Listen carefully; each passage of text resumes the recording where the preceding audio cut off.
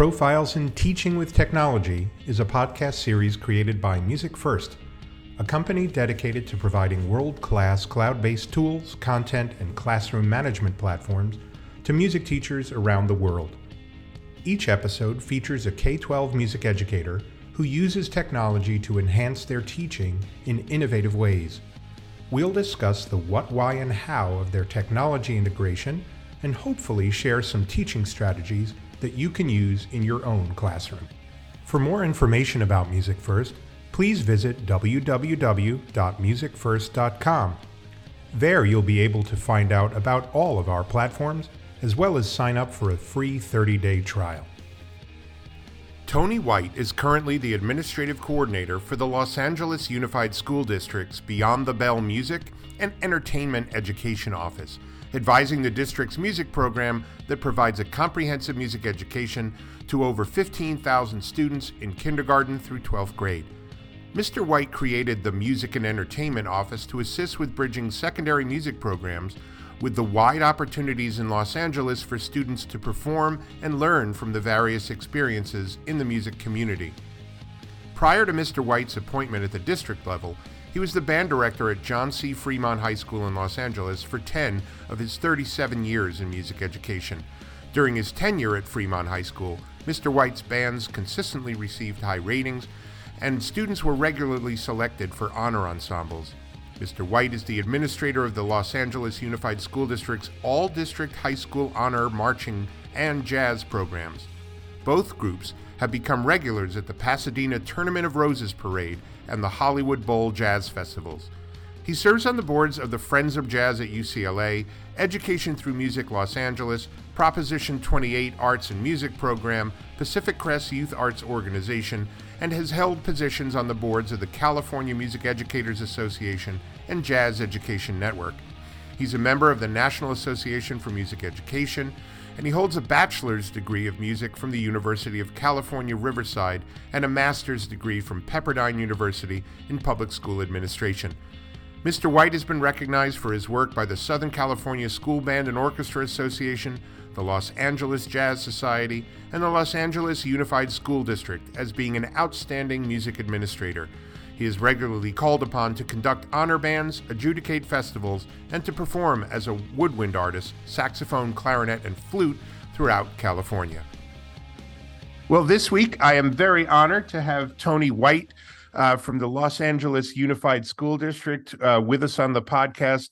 I met Tony probably 7 or 8 years ago, and then we reconnected recently and immediately realized we were kind of on the same wavelength when it came to music and jazz and marching bands. So, Tony, thank you so much for agreeing to be on the podcast. Look forward to chatting with you. I am honored to be here, Jim. Thank you so much for inviting me to be here with you. My pleasure. So let's go right into what I love asking all of my podcast guests is kind of the career path that got you to where you are today, all the way back to like when you first realized, hey, music and music education might be something I might want to dedicate my life to. So if you could give us like the 5-10 minute thumbnail sketch of your career from how you got started in music and music education and your role at LAUSD today, that'd be fabulous. Well, again, Jim, it's when you start thinking about things like this here, it gets kind of, cathartic, and surreal. Yep. I want to say that I know that as far as I realize, I'm the only instrumentalist or musician in my family. I started off on clarinet in middle school. But as I've had time to reflect, that my grandmother used to sing in church. So I remember hearing her melodious voice involved with church choir and everything. But it was really through public school being learning the clarinet in the 7th grade, never had any private lessons, eventually progressed to saxophone. But I was connected with one of my teachers in middle school, who was also my teacher in high school. And when she left my middle school, there was a gap year, and then I reconnected with her again in my 11th grade year in high school. And I started playing more saxophone. And then I got involved with this band that I'm still involved with to this day. And I'm realizing that I've been involved with it about 38 years. Wow. But that's the LA Unified All District High School Honor Band. And I say that because it was kind of like I didn't know I was going to get into being a music educator, musician, because these type of careers, they didn't really exist in my focus at that time, right? Right. Not knowing Right. some people who come from families that their father was an educator. I was the first one in my family to go to college. I'm the eldest of 10 kids. Wow.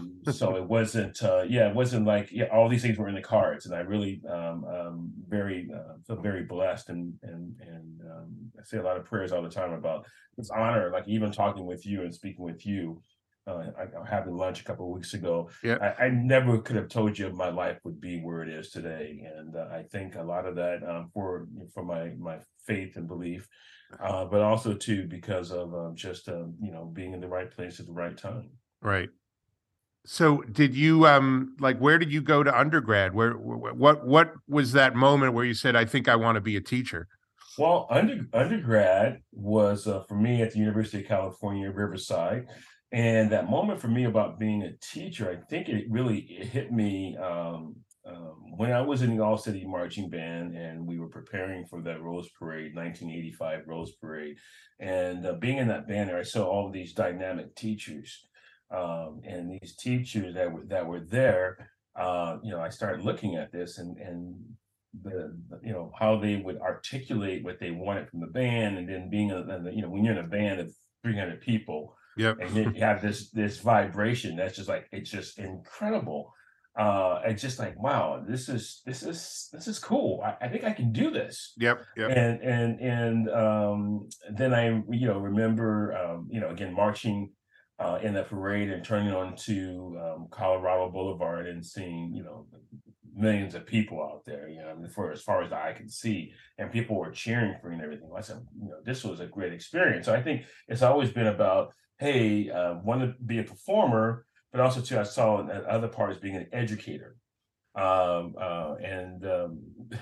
I mean, the rest was history. Yep. The following at the end of that, I never forget at the end of that year, end of that parade, talking to my mentors, the main directors at that time, and saying, I want to come back and help next year, and just come back and be a volunteer. Didn't know what I was going to be doing. So, and again, the trajectory is like, well, I was going to go to college to be a business major, right? Everybody wants to be a business major for what? I don't know, but but you realize that I didn't realize now that I knew, like, hey, there is the music business as well. Right. But went to college and I was going to be a business major. But then I realized one day I was in the business class and freshman year, like realizing this doesn't sound interesting to me at all. This doesn't feel good. I want to pursue music. I want to Yeah. pursue the Yeah. saxophone. And that was my freshman year. I never forget going to a phone booth. If people can remember what a phone booth is, and making a phone call to my grandmother, who I credit to as being one of the wisest people I've ever known and one of the greatest people I've ever known. And I dedicate my life to her.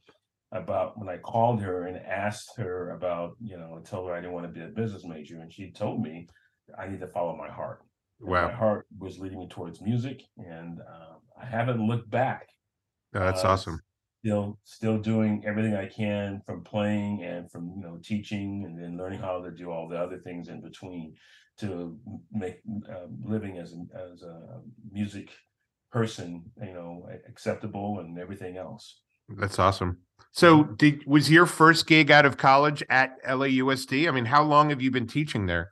So now I volunteered with the All District Band for all 4 years while I was in undergrad. Oh, cool. Cool. Riverside's about a 60-mile drive, an hour drive from here, 60-mile, one way. And with no traffic, I must add. At that time, Yeah. that time it was no traffic. I got up Right. every Saturday morning and I drove, and then I was here for the holidays, everything else. Yep. So yeah, I mean, during that time there, obviously, going through some different, phasing. I did a little bit of a substitute teaching in Riverside County for like a year until I passed the state test to become a teacher. Then I finally came back to LA and I went to Cal State, to the Mingus Hills, to get my teaching credential and everything. But I guess my first real gig has always, teaching gig wasn't really and has been in LA Unified School District. Yeah, that's awesome. So, before we start getting into the Rose Bowl, and the conversation that I had with you a couple of weeks ago is just absolutely fascinating. Why don't you talk about what your role is today? What do you do for Los Angeles City Schools? Well, I am an administrator within LA Unified School District that oversees primarily the all district high school marching band, and we have a now jazz academy, and we have other offshoots now that has come from my role of being a part of the band. But I started off. I was 10 years a music educator at John C. Fremont High School in Los Angeles Unified School District, and it was this. I was at a school where it was nothing there. I remember my mentor telling me it was easier to build from nothing than it was from something. Yeah, I thought I would be at a school where it would be a flourishing program and blah blah blah blah. But no, my tenure at Fremont High School, I went there. It was about 5 people in the band. And the teacher that was there before me, they called him, his name was Mr. Jackson. So they call him the Jackson 5. My goodness gracious. But then and I all respect towards him. But they went from the Jackson 5 to being the White 100. Oh, wow. Yeah. Because we really, I just really wanted a big band, and I didn't, I wanted to do it. And I realized before I knew it, my first band again, about 5 kids, and then the next year we got to 70, and then the following year after that we were able to 100, stayed over 100 until I left there for 10 years. That's awesome. That's awesome. That's program building. That's great. Yeah. All right. So yeah, when we met for lunch, the very first thing we talked about is the Rose Bowl parade, and we had some mutual friends who sent their kids there, and some great stories. Why don't you tell us all about, because it was such a great story, and it's why I got to get you on the podcast. Tell us all about both what the All City High School Marching Band does in terms of like getting together and practicing. And then why don't you paint the picture for the people who only know the Rose Bowl parade from that New Year's Day broadcast, and they just sitting, kind of hung over from the night before watching it. But when you find out all of the logistics and what goes into putting that parade on and turning that corner and how you have to rehearse, I'd love to give us as good a picture as you can about that whole experience for you and the kids. Well, let me try to paint a broad stroke here. I mean, the LA Unified All District High School Honor Band is 50 years old.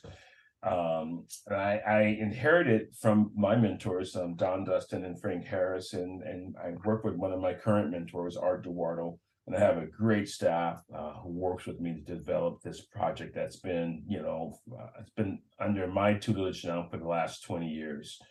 And over 20 years, of course, you learn to refine, what works, what doesn't work. And, and then you also too want to be a risk taker and try out some new things. But as you're right, Jim, the band, it's really kind of a year-round process. First of all, everybody should know that LA Unified School District, we're the second largest school district in the nation. We have over 900 type of schools, from K through 12. Right. And then within that the high school groups, which the honor band is a high school group, have about 80 something high schools wow. to look at and try to incorporate. Right. Now, and from there, then you break it down even more. Everybody likes the term data now. You break down the data, how many of those schools actually have music programs and et cetera. But in short, the All District High School Band is open to students in the LA Unified School District who are brass or percussion instrumentalists who are recommended by their schools, and that goes for also to our dancers, our auxiliaries as well. Mm-hmm. But the process of planning for it, is enormous. because of the, from transporting the kids from point A to point B. Obviously, then if you go into the regular band director mode about getting everybody into a uniform, getting music rehearsed, arranged, et cetera, it becomes an incredible lift. And I do want to say for the listeners that understand, there's a difference between, it's all under the auspices of the Tournament of Roses. And we are part of the Rose Parade. The Rose Bowl refers to the football game. Right. But the Rose Parade is where our niche is, and we're the only high school honor band. We have the term honor because of the fact that we are a repeat band, that we have a open invitation to the Rose Parade. And that was designed to give the students from LA Unified School District that comes from a varied amount of socioeconomic situations back then, 50 years ago, and even as well as now, but about giving them the opportunity to march in what we call the granddaddy of all parades. That's right. It's a 5.5 mile parade route. You have to march from the time you get off the bus to the time that you end. Wow. And so one of the things that we really pride ourselves in is, one, is creating an exciting performance, for a crowd that is celebrating, the beginning of each year. And this past year, it was on January 2nd because they never have a parade on a Sunday. But then 2 years ago, when we had that pandemic, we didn't have a parade. And that was the first time in my 38 years that I had a New Year's. Yeah, that's crazy. That's crazy. Yeah, it was really crazy about that. And 1 year, and I thought that we weren't going to get funding from the district about doing it. I had planned a New Year's Eve gig because I'm a saxophone player, and then I planned the gig, and then I got a call 2 weeks later saying we're back on, and then I'm like, oh my God! So I had that gig, and then the next morning, I got home from the gig. I just put on my uniform clothing, and then I just took it like a 30-40 minute nap and got up. Oh man. Great. I hadn't done that since. When people call me for a New Year's Eve gig, it's got to be a lot of money on the table, and it's got to be short and succinct for me. But but the band is really a labor of love, Jim, because of the fact that it brings kids together from all the corners of our district, and it really creates an incredible unity to work for. Our colors of the uniforms are red, white, and blue, and it represents what we strive for in America. The unity, the continuity, the understanding, the appreciation for one another. The pursuit of happiness, and all those great things that the tenets of America stands for. And we know that, we have to work at it, and we know there's differences of opinions. But when you see the kids come together and represent our district, and you feel the energy, it's still very, very powerful after all these years for me, to be a part of that and to see that and know that, kids look forward to it. And then some of them at this point now, some of them, their parents marched in the band. Oh, that's awesome. And then luckily some of them, and my son and my daughter has marched in the band. Oh, that's cool. So it's a family thing for us. Everybody, during the Christmas time when they're going to take off and go whatever vacation, whatever my family our vacation is here at the house. We'll celebrate afterwards or some other time, but during that time of the year we're committed towards the band and for what the band does for a lot of other families. And it's just, there's a lot of stories. People can go to YouTube, and if you just Google LAUSD All City Marching Band, and you'll probably get a lot of hits, and you'll see what the band is about. And just there's some incredible testimonies, and we know that it's been a positive, life affirming situation. I know it changed my life with a positive in so many ways, and I can't imagine my life without it, even to this day. Yeah, but so before I turn things to technology, Tony, I got one last question because this was the part that I was just so fascinated by. What time on New Year's Day or January 2nd, whenever the parade is held, what time do the kids have to show up in the morning? And what time do they go home? Well, that's a good question. This is well, our current our motto for our district is making our kids ready for the world. So it becomes a work time, a work day for them. It depends really. It really does depend on where our lineup is in the parade. There are sometimes I know when I marched in the band in 1985 that our bus pickup was like at 2 o'clock in the morning. Okay, to get you there. All right. So now Ouch. I must say over the years it's gotten a little bit later.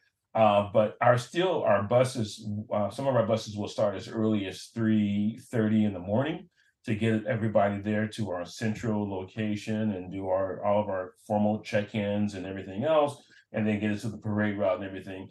A parade starts at 8 o'clock in the morning, so it depends on what time they want us there. Sometimes they want the bands to be there. If you're in that first lineup or iteration of the parade, you could be there as early as 7 o'clock in the morning. So you do all the backwards planning for Right. that, and then you do like the traffic in LA and what that means and stuff like that, and the oops that may happen in LA as Yep. well. So yeah, and then but as far as what time to get home, we don't. I know I get home like at 4 o'clock. Okay, so it's at least 12 hours. Oh yeah, at least 12 hours. If and God forbid if anything else doesn't go bump in the night or bump in the day, it's just a long day. Yeah, so for But those, yeah, go ahead. but it doesn't feel like it because you're have such an adrenaline thing. You get when you're performing. You get there and even I still after all these years I still get there because Yep. I'm always thinking like, okay, you don't know what kind of parade you're going to have because it could be a fast moving parade, it could be a slow, whatever. There's so many variables. So what I'm really trying to learn to do now is just be in the moment and enjoy it, Yep. as opposed to trying to like, well, we got to do this and this and we always do this. No, I try not to. I try to look at it really from like preparing. How do you prepare for the unknown? You really can't. You know Right. what you want to do, but things may change along the way, and it's okay. I can deal with that. That's so cool. Mhm. What a great experience. And I mean, like you said, again, what I think is so special is that for a lot of kids, if they ever have a chance to be in that parade, it's a once in a lifetime opportunity. They might have a chance in, later in life, but it's a one and done. And so for these kids to have that experience, if they're committed and they're all in, they could be in that parade 4 times. It's pretty cool. And what marching band for me when I was in high school was extremely special. That was my tribe. These were my people. That's where all my friends were. My entire social circle was around the band. So I'm sure it's a really special thing. And I think Tony, at least from me, I think you're an amazing educator, and I think it's an amazing dedication that you have to this event and to the kids of the city of Los Angeles. So much, just unsolicited but heartfelt thank you for what you do. It's really great to hear. I am so. First of all, thank you for saying that. It's always hard to accept the platitudes and the gratitudes and in my office here I have a lot of reminders of me. It helps me that not to for me to ever rest on my laurels, but to remind Okay. me about the responsibility that I have and that I still wanted to see this through and there's things in the upcoming seasons I want to see happen. I kind of run it like a business in some Yep. ways because it is really it's evolving and it's the human being business. And I got a chance to, Remo Belli was a great friend of mine. And Oh, he that's awesome. That's so kind of cool. how he ran the company. It's a human being business, but music, not just for the sake of music, but what all it does and encompasses for society. And I realized that everybody in the band has an important role, and trying to get them to understand what their role is, whether it be just being the cymbal player, but also or the trumpet player, or you being the flag person or the shield carrier. Everybody comes together and we make up this band, Right. and it's a powerful, positive force. So but it's always looking at that. So even this time of the year, like I'm going out to schools, and I was at school yesterday where here in South LA, and acknowledging those students who were part of that, and then looking at the neighborhood they come from and what they represent, and encouraging them and telling them that they're the future leaders. They're the ones who are going to make a difference in their communities. They already are. They already have this year. Yeah, yeah. And you're right. If a kid chooses to do 4 years, they could do 4 years. If they choose to do three, some kids come when they're a senior and they're like, man, I wish I had done this, 3 years ago. Yeah. Or some people I will see, and then maybe they do it first couple of years, and then I might not see them until later on, and then they'll say, "Man, I wish I had finished." You know what I mean? It's like it's always these positive, attributes Yep. that they're thinking about and reflecting on, and then it's when you see the ones who have come through the band, the ones who are still come back who volunteer with the band. Oh my God, it's just an incredible experience. And Yeah. I'm starting to look at my way. It's like eventually, I'm going to do it for as long as I can, in a lot of different ways. But how long? But I'm also too looking for the future and the leadership. Right. Who can carry, help? Who can I help put in front to help them to carry this torch? Yeah. Because it's a big torch. Yeah, it's a big gig. Yeah. Yeah. All right. So I'm gonna take a really hard left turn right now, Tony, and go to the world of music technology. And just get your take on what you think the role of music technology is within a music program, and maybe not thinking outside of just marching band, but just in general in LAUSD. What would you love to see? What do you think the role is with kids and music tech? Well, you know what, Jim, because of the pandemic, I'm so happy that music technology was there for a lot of our kids, and also too for our teachers to get involved with and to encourage. But another part of my job, as I'm always is looking at life after high school. We know that you and I hey, the marching band's a great experience, or whatever the ensemble it is. But my concern has been for a long time is about what happens when that experience is not there anymore. Right. Yeah, if you go to college, and some colleges have college marching bands. My school did not have one. We did the pep band for the basketball season, which is appropriate now, coming out of March Madness and going to marching band. But there wasn't the high school marching band scene. But then I started going even deeper, Jim, about looking at careers. For our students, about what's out there for them to pursue. And obviously being here in Los Angeles, talking about, whether you go into, working in the studios, or, creating your own music, or, being able to be a live musician. All those different things are important to me. And I really advocate with that with our parents, because I learned a long time ago, sometimes parents didn't see the correlation. And now we're seeing more correlations come out about those kids who are in music. They're more likely to stay in school, more likely to go to college, more likely to do great things, positive things, etc. What we're not talking about as much is about all the different careers that you can get through being in music programs. That's the truth. Right. Being able to be creative, collaborative, artistic. And then also too, again, all the careers that are music, relevant, like for instance, my next door neighbor, she has done all the music, securing the music for all the Fast and Furious movies. Yeah, well, I never would have thought, oh, that's a career. All right, all those different things, right? Yep. So going back to your technology question, it's about music technology is very important.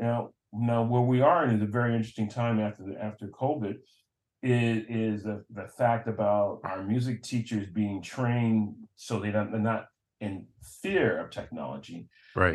And also too, the other one is that they're not only using technology, because right. it's got to be a fine line in there, right? A balance. Right. How do you balance that? We want our kids to know about notation software.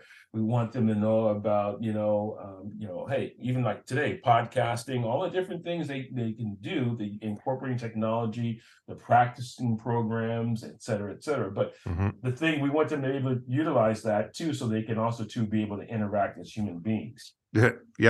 So, it's at the end. Imagine that. Right, right.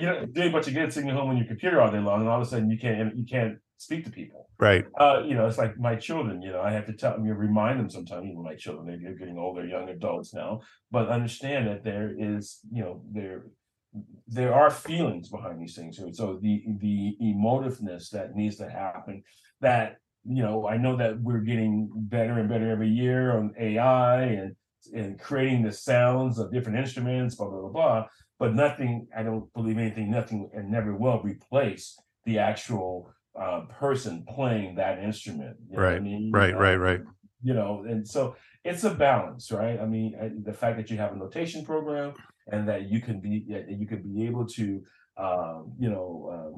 write things down quicker than you could. We lost a great Wayne Shorter Oh yeah. last week, and Wayne was actually a personal friend of mine as well. So Mm. really hit hard by the creativeness. But Wayne wrote everything by hand. He wrote an opera last year, Iphigenia, that he collaborated with Esperanza Spalding on. Oh But wow. if you see some of the clips out there, you can see him at his piano, and he's got his whiteout and erasers and pencils, and he's writing it by hand. Right, Yeah. right, because he Yep. probably didn't know about finale. Yeah. Or he probably didn't know how to use the finale, or didn't, whatever, chose not to, whatever the situation is. So it's like, how do we, it's like marrying our lives with the technology, which I Yep. think is so important. But yet also to understanding it's a tool, and use it as a tool that could enhance our lives and make our lives a little easier, but not forgetting that the essence about music is about how the music makes you feel. Yeah. I mean, And you just said a very important word, Tony, and that's the word mhm, tool. right. I have always looked at technology as a tool, and Hmm. as a teaching tool. There are some times where it is absolutely fabulous to use it, and there's other Hmm. times where it's counterproductive to use it. Right. And talking about Wayne Shorter, probably one of the greatest composers of the 20th century, in my opinion.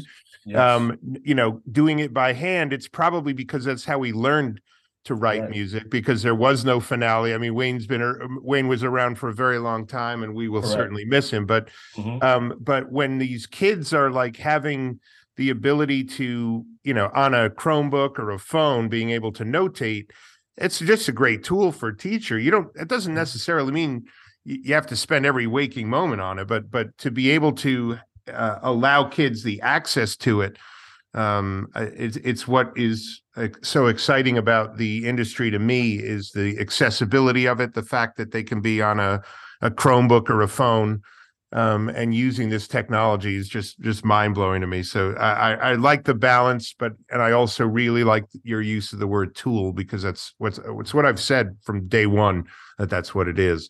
Um, just to LAUSD is massive in terms of both geography. For those of you that have never been to Los Angeles, it feels like it never ends. Like there is no like, where is Los Angeles? It's this massive, huge, every time I go there, it's like an hour and a half to get from one side to the other. And it can be, Um, yes. Hmm. yeah. So this may be a difficult question, but I'd love to know, because I know some other partners of ours are in Los Angeles. What types of technology is available to students there? Are you running programs? Is it kind of hit or miss? Is it some schools have a lot, some schools have nothing? And it might be a really hard question, Tony, but I'd love to get your take on what you think, how much technology is in the schools in Los Angeles already. Well, I just want to say that you just hit everything on the head. It's by our schools. What it, we really try to aim as to create autonomy at the school sites, Yeah. meaning that the teachers need to design what would work best for their demographic. and for what they have in terms of their budget and everything Right. else. That being said, Proposition 28 that just passed here in California, which was designed by our former superintendent Austin Butner, to help get more monies into the schools for arts and music programs. So we're at an interesting time right now about what is going to happen and how that's going to be used.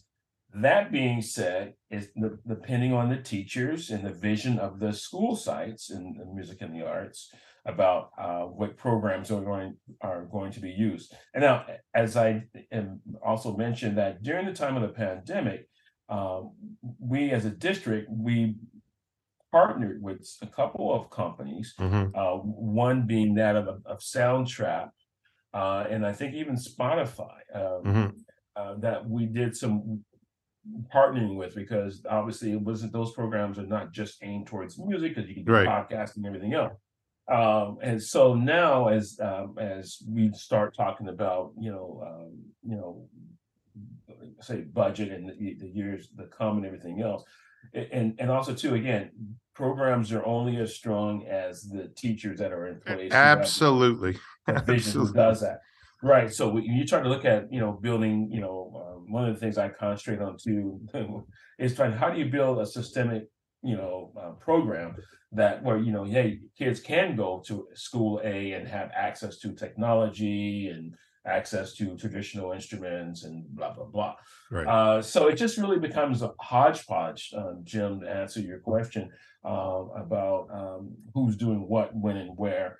Yep. I know that we, through my encouraging and of our staff to go to conferences and workshops and to go to the NAMM show and everything, is to see what's out there and figure out how they can integrate that into what they do at their school sites. And then try to figure out the best practice for making that happen. Yep. Yeah, it's and you mentioned the NAMM show. I'll be there in a couple of weeks for the music education days.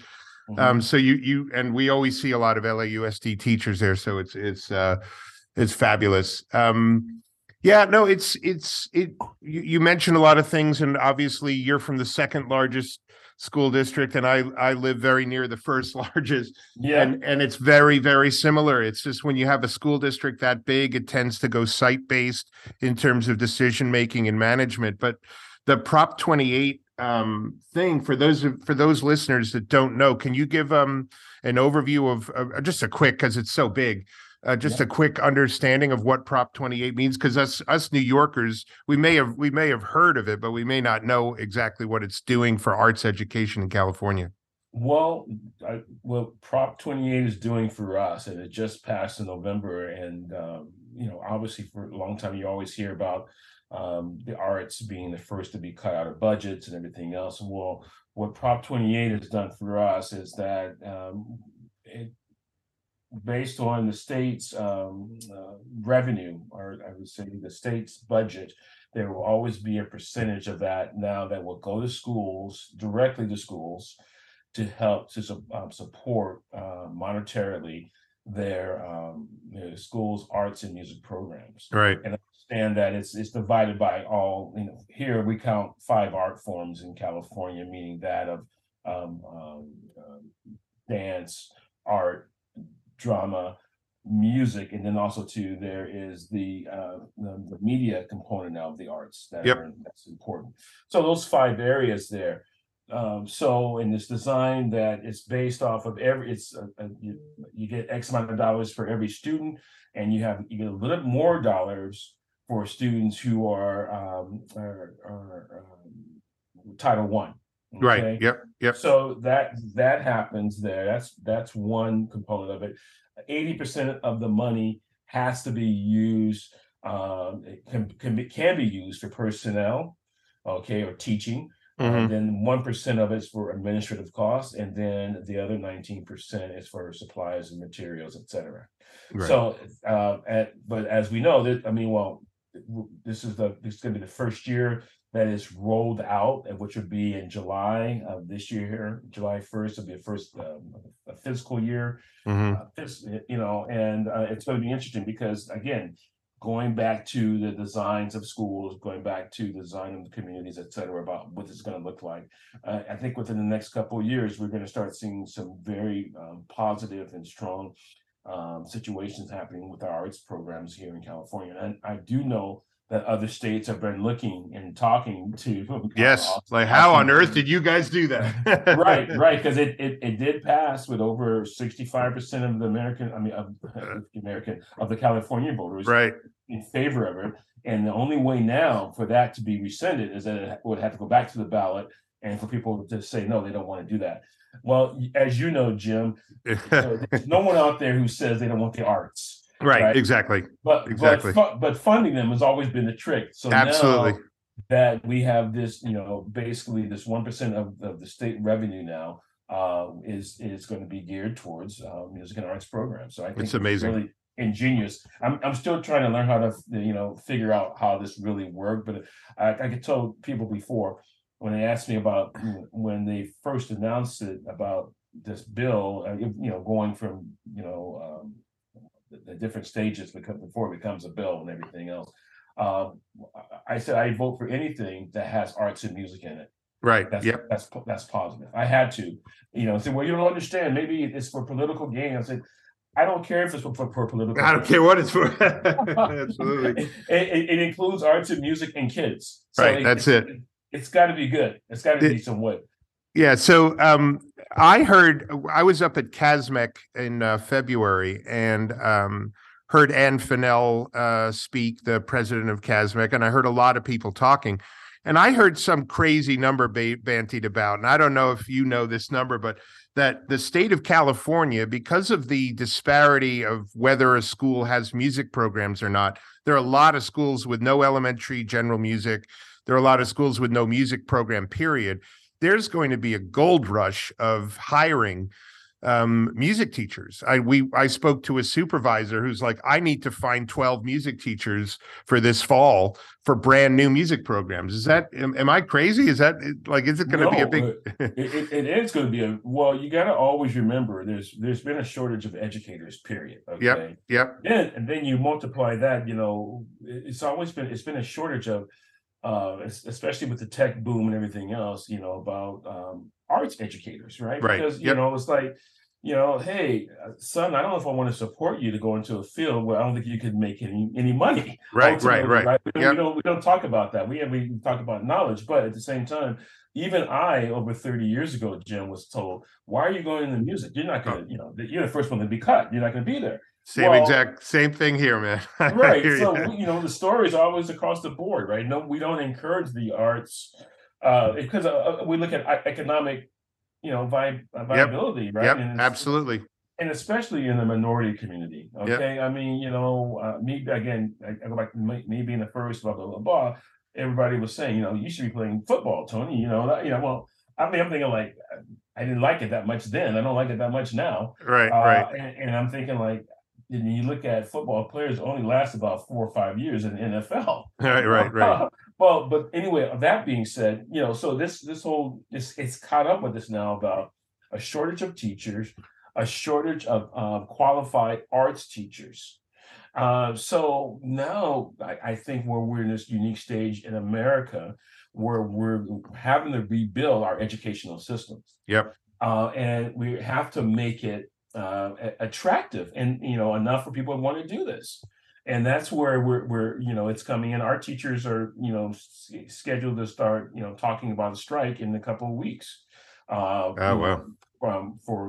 that matter, there is a shortage of teachers in America. There's a shortage of quality arts teachers in America. Right. I'm hoping, though, with this Prop 28, though, that it's going to help to change that, because at least now,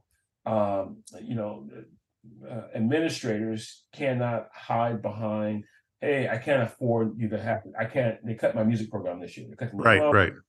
It's going to be trickier now because there is funding coming in that's going to help to take care of that. That's fantastic. Right. I mean, I think it's going to be reshaped, reimagined. I'm calling this, Jim, it's not back to normal. I'm calling this the brave new world. Oh, yeah, I like that. Yeah, it's normal wasn't good anyway. It wasn't where it should be, Right. about it. So yeah, you're right about having music teachers that cover K through 12, and that's going to allow them to be able to, plant the seeds and hopefully watch them grow and mature and everything. I think it's going to be very interesting time that we're walking into. But California is going to be looking for a lot of teachers, and we know we don't have a lot of them in the pipeline. Right. Right. Yeah, I was telling all my graduate students the other night about this, and I said, you guys might want to think about moving. They're like, right. What? They didn't know. So yeah, for those listeners that are thinking, hey, I'd love to go live in Southern California, I'd love to go live in Northern California, this might be the opportunity of a lifetime, my friend. So just putting it out there. Yeah, no, and you're absolutely right. I mean, I'm so fortunate. I mean, again, if you had told me this several years ago back, I never would have thought about it like this. But the fact that I feel like I'm kind of on the ground floor, working with Ann, and working with our different advocacy agencies around to talk about what this can look like, and now even saying to the kids, I mean, the way we're going to grow them is really by growing our own and by encouraging them to want to do this business. And which obviously it has a lot of joy and involved with it. Well, Tony, it's been, I know I didn't ask you a lot of music tech questions, but it's just such a fascinating conversation. You and I were talking jazz, and I could talk to you for another hour, but unfortunately, that's it. That's all we have time for this episode. Really, really wonderful talking to you. Everybody listening, really go on YouTube, check out that Rose Parade, check out how much work goes into it. Check out the LA All City High School Marching Band, and I'm sure you'll probably see Tony marching alongside of them. Thank you so much for being with us, Tony, and I wish you all the best now in the hiring frenzy to come and in your future. Thank you so much. Well, Jim, thank you so much for having me on today. It's just a great honor. Thank you for what you do too, because yes, you're right, over 8 years ago. So when first music technology, it was a foreign concept. Now I've even, hey, IB Real Pro, come on now, hey, whenever I can, because it does allow me to do things that I wouldn't be able to do on a normal basis.